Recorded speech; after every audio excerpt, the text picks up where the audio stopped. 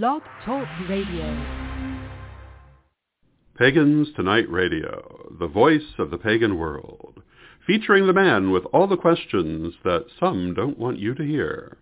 Called the most dangerous person you will ever listen to, the ever-curious digital pioneer, Ed the Pagan.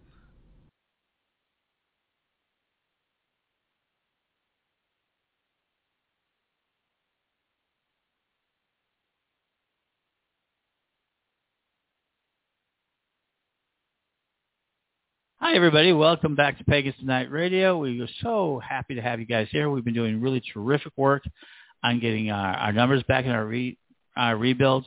And we've been at this for a little more than a month now at this point, so I really am appreciative.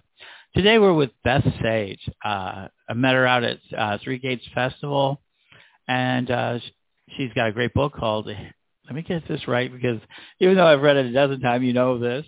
I'm not going to get you an easy drink on me today. A Heretics Devotional by Beth Sage. And it's an interesting book. I've read it, and I have a few questions about it. I think you should probably read it too, but let's find out why. Hi, Beth. Welcome aboard. Well, thank you. Thank you. I love being here and talking with you. And so you wrote a Heretics Devotional, but you do a lot of different things. And you're a light worker. You've been doing all sorts of different things that. And so why don't you give us a little bit of how you got here? What is your comic book story of how you got started and get here? In writing in general, or with the Heretics Devotional? About you. I mean, how did you get to be, so you're a light worker, a metaphysics person. I know you do Reiki. Just all in general, how did you get to the point where you could write that book? Yes. Well, to get to the point where I could write the book, some of it are essays that I have written, over the course of my spiritual journey. But I felt that I had a story to tell. I was raised Catholic Christian, and for me, it was a beautiful experience. Our priest was very much into the New Age movement and Edgar Cayce, and would give my mom books like There Is a River or Jean Dixon. And so I really grew up with this wonderful mismatch of Catholicism and New Age teachings and reincarnation and whatnot. Later in life, I, as a result of the trauma of losing a child, we had knock, knock, knock, the knock on the door. Guess who it was? The Jehovah's Witnesses, okay? And I was involved with them for almost 3 years, and I had a very, very enlightening experience in December of 1989, where I feel I was made alive in my spirit, and I had to leave. I love people. I love fellowship, and my first thought was, I am going to try this non-denominational church because maybe they won't be as the rest of Babylon, Mm-hmm. So that began a kind of lengthy part of my journey through fundamentalism, and it was beautiful. I don't want to sound all airy-fairy like everything was beautiful, but I'm one of those that always sees the silver lining, and I feel like everywhere I went, I learned things. I gained tools, and I was meant to be in each place when I was there. So from the witnesses, I really, really learned how religions use psychology to bring in converts and to control them through fear. And I learned of the bravery that it takes to step aside from that, to step aside from everything that you thought was truth, and to open your mind. One of the famous things that the witnesses always said, independent thought leads to apostasy, okay? Now that is a really, really good tool for people, keeping people in line. But I've always had that independent thought, and kicked myself out of that box, kicked myself out of many boxes. I find to a degree that the Christian churches use the same formula of control for people. It's always based in fear, always based in fear. Through all that, I have determined that I'm a heretic to everyone. So that's why the title of the book. But what really, you need to know that as a fundamentalist, my tribe were the midwives, and the healers and the people that did reflexology.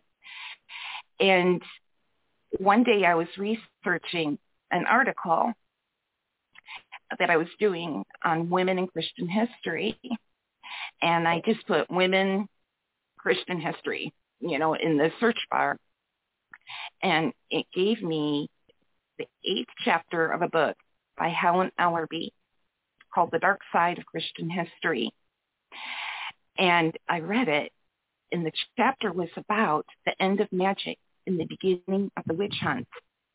So you need to know that back when I was a practicing fundamentalist Christian, it was very important for me to try to find the purest source to drink from.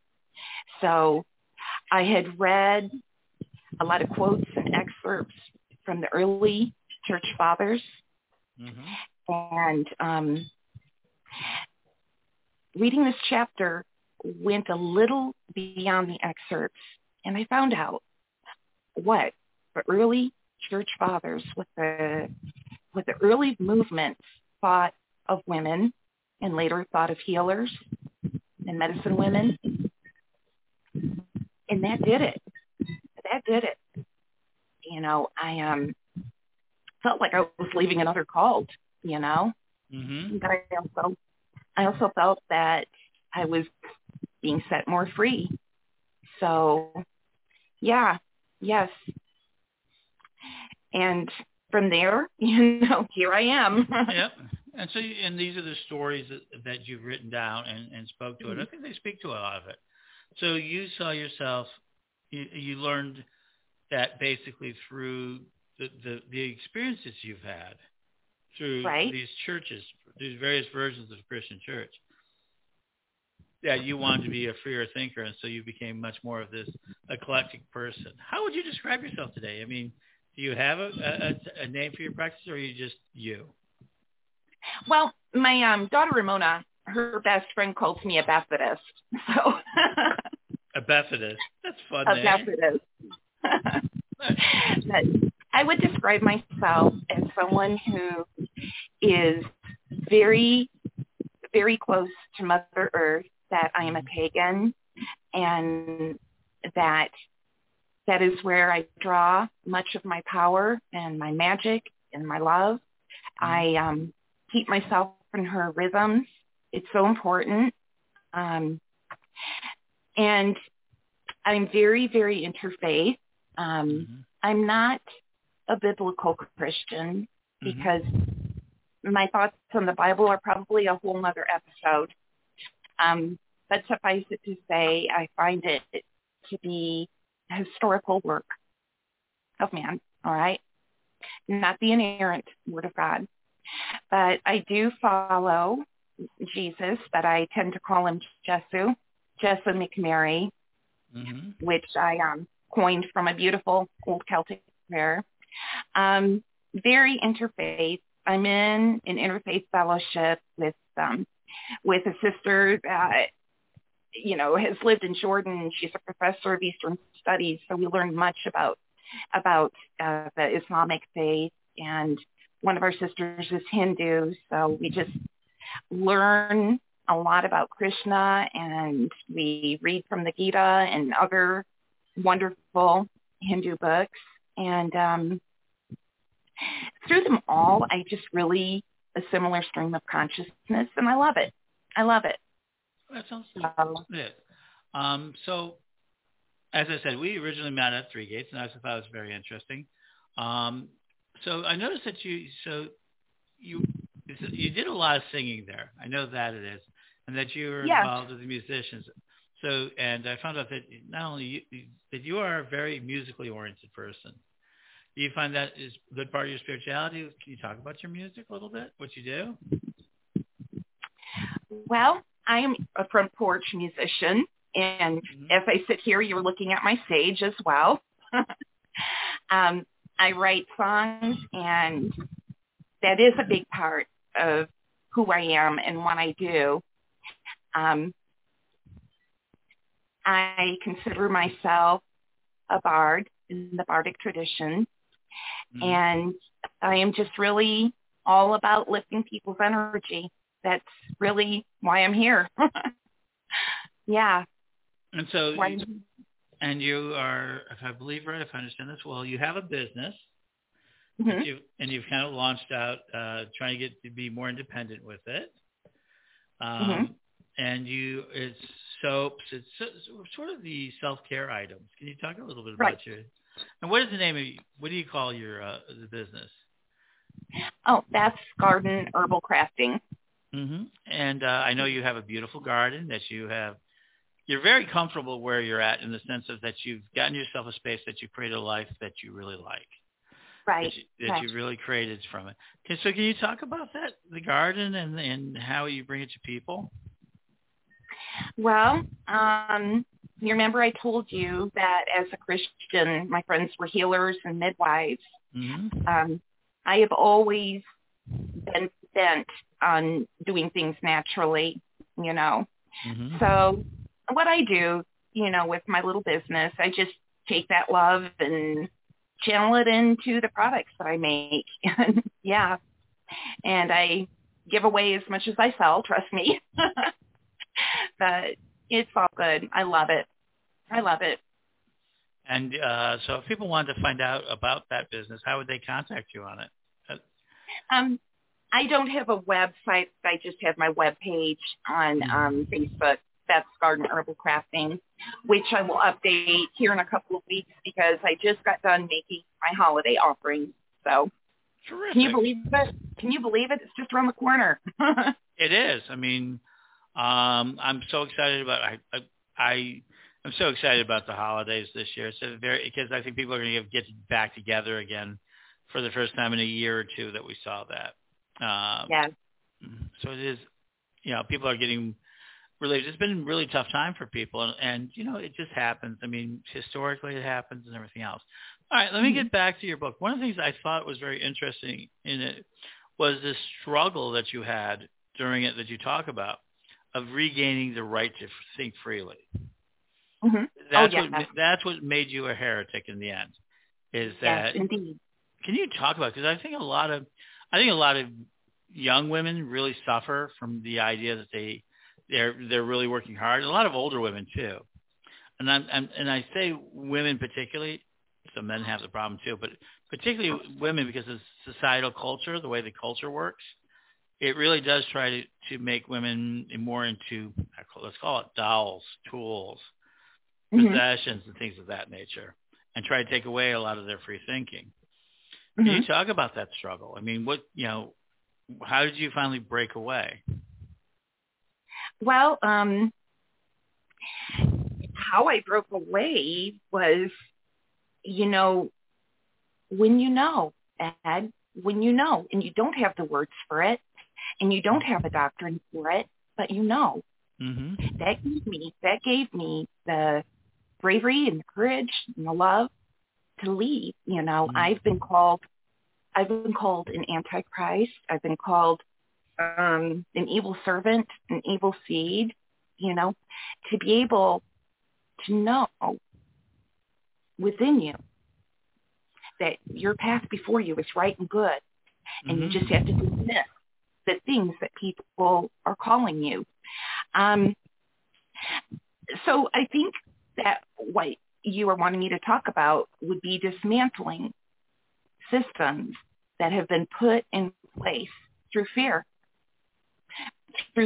by people that you gave the right to be your authority, you know?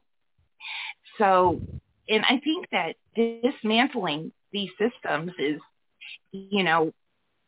something I got slammed with in the beginning. But, let's be quite honest, as we go on, we are always having to dismantle, systems that were wrong or harmful or toxic or limiting. I'll give you an example. Just, a lot of people, pagans included, you say 666, a lot of people freak out. Well, why do they freak out? Why? Because they give it the power that the Bible says that it's the mark of the Antichrist. See?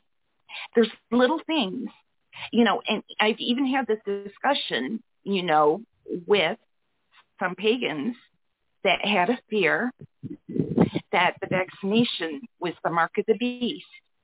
They told me that they had that little thought back here, So there's a lot of work to be done, to dismantle these things that we think, and the power that we give them. Don't you agree? I do agree, and people don't understand. So my own similar background is that I was raised very fundamentalist, Southern Baptist, Dominionist particularly, which is where we're at now. A lot of the people who are trying to overthrow the country now come out of a Dominionist background, which means that you have the idea of the 7 pillars or the 7 mountains. I've talked about that before. Look it up. The 7 mountains of control is really where, if you really want to understand why we're threatened here in the country with these movements. And I do agree. One of the things that you see constantly is this idea of, as people put it on Facebook and everything else, is the idea of free thought equals an entry for the demonic. And so, it's constant, like free thought, free thinking, science, I don't need facts. I have faith. Yeah. Right. And I think that is, it gives permission to lead a more destructive style of lifestyle. You don't have to care about so much. Right. And so for me, as a pagan, I tend to, I really come to that. I was also raised Catholic simultaneously. I had my communion and my baptismal within a week of each other. My dueling grandparents at 13 years old, they became the youngest member of my church because my grandparents took me to commune, to get my communion. I went through that sort of process, and at the same time, the pastor was like, "Oh, you're a Southern Baptist school?" Yeah, and I really had a preference at the time for the Southern Baptist. I thought the Catholics were stuffy, but I wanted to make sure my grandparents were happy people. Yeah. Mm-hmm. Well, the Catholic church I went to, we went downstate. It was called Folk Mass, and it was like sitting on my front porch. You know that, Ed? It was like sitting on my front porch. It was very casual and loving and beautiful acoustic music. Loved it. No, we were St. Peter's Church, the big church in Chicago, very formal. Barely touched by Vatican II. Oh, no. It was the masses in Latin a lot of time. Oh, no. Oh, yeah. I was raised with the whole 9 yards. But for me at 18, one of the biggest things that would happen was that we would discover that my grandmother, who went to her grave with this, was a hidden Jew. She had come over from she came over by the children's train, which is what's famous out of the Ukraine. And my great-grandparents had, on her side, had passed away, had gotten caught in it. They put a bunch of children. They got into Italy, got into the United States. And as soon as she got into the United States, she became Mildred Benson. And she was pulled out of the Jewish foster home into a Catholic foster home, and she buried all of that. And so we know what the fear, this sort of weird fear, and so she became the Catholic, and she was a really good Catholic the rest of her life. But you talk about that idea of fear so it really struck me at that point. It would take 10 years more before I would actually become a pagan priest. But so let me go ahead and end this sort of thing. So you've brought it up. Now, today you live in a very loving community. You talk about your fellowship a lot. You have a beautiful garden. You go out to events. You've been running around all over Kansas, Wichita, and all these other areas selling. And Seattle twice. What? What's that? I've been to Seattle twice. Seattle twice. Wow. Wow. Big wow. Yeah, because people have been talking to me about Seattle's along this trip that I'm about to take. So, what experience do you think? People want to cultivate a better experience. I think that your struggle is very akin to where a lot of women are, and some men possibly, but really you have a really great women's story, as I would call it. I think, and paganism and Wicca and all of this has a strong pull for women because it empowers women. What could if you could give any advice for a woman women who may be listening to this and who are still struggling with that old identity, how did you finally pick up the book Heretics Devotional but how did you finally what advice would you give them to finally pull them out of it? What could they just do to really get themselves into the space that they want to be? I know that a lot of them are still struggling with it. Well, first off, I would say that your concept of deity is big enough to take all of your questions, all of your doubts, all of your fears, all of your lack of faith. And, fundamentalist religions teach you to fear the Lord.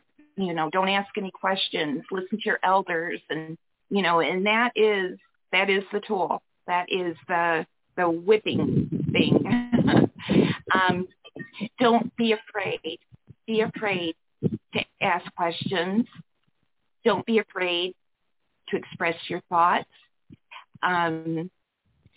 Find community that you can share these thoughts with.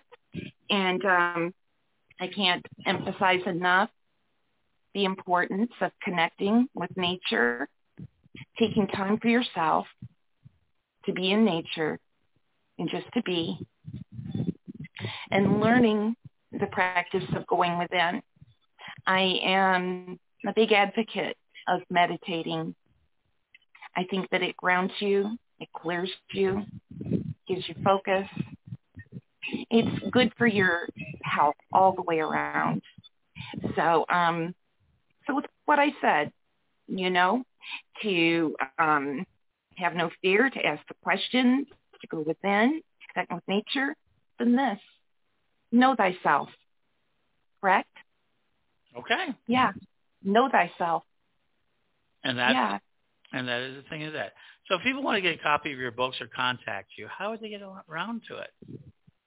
On Facebook, just Beth Sage, like the herb. That's my Facebook presence. And I do sell hard copies, but if you hit me up through Messenger, I would love to send a free PDF. And this winter, I'm either going to come out with more heresy, or I've been thinking about a book. What's Human Beings? Just a book about all the beautiful people I've known. Human Beings. I can't remember the title. I'm a little flustered. It's okay. So Beth Sage up on Facebook is one of the best ways to contact her. And then if you do, you can buy a hard copy, but she'll actually give you a copy of the book. And I think it's a really interesting read. I think it's very interesting for pagans who come from a Christian background to kind of see it, because it really does a good job describing both the struggle and kind of the answers that you went through, the experiences you went through. I think people will find a real reflection in that. So this is it. So I asked one last random question. So what music are you obsessing over now? I found her. She's from the 70s. Her name's Vashti Bunyan. She was a folk singer, and she is just amazing, amazing, amazing. I just can't get enough of her. And okay, there you go. And so I want to thank you for being here today. Thank you for being with me. and absolutely. So you can do that. And we've been talking with Beth Sage, and we'll be right back with Pagans Tonight right after these messages.